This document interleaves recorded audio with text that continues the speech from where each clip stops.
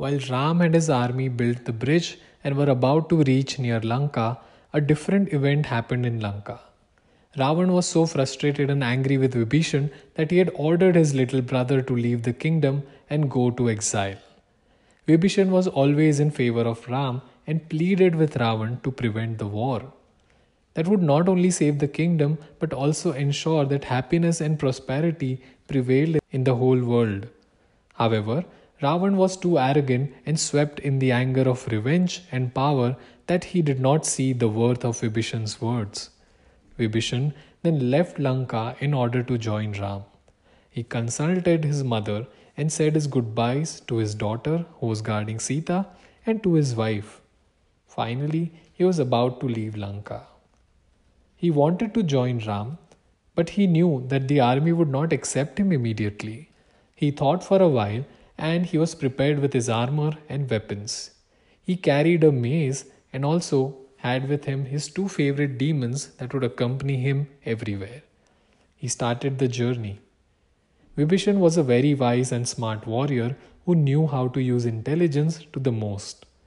He made sure that he stayed in touch with a few people in Lanka as well. Finally, Vibhishan was near the army of Ram.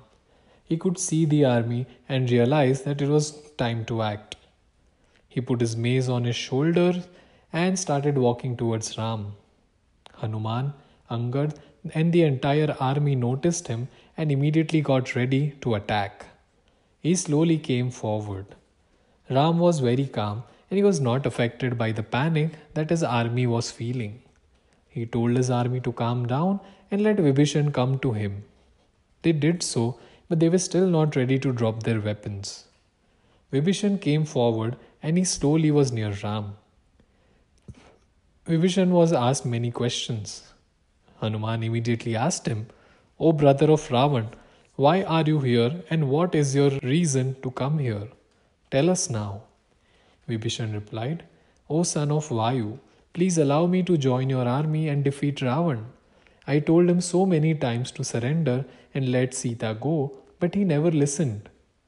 Angad said, "Vibhishan, how do we believe you and what is the proof that you are here to join us and not spy on us for Ravan?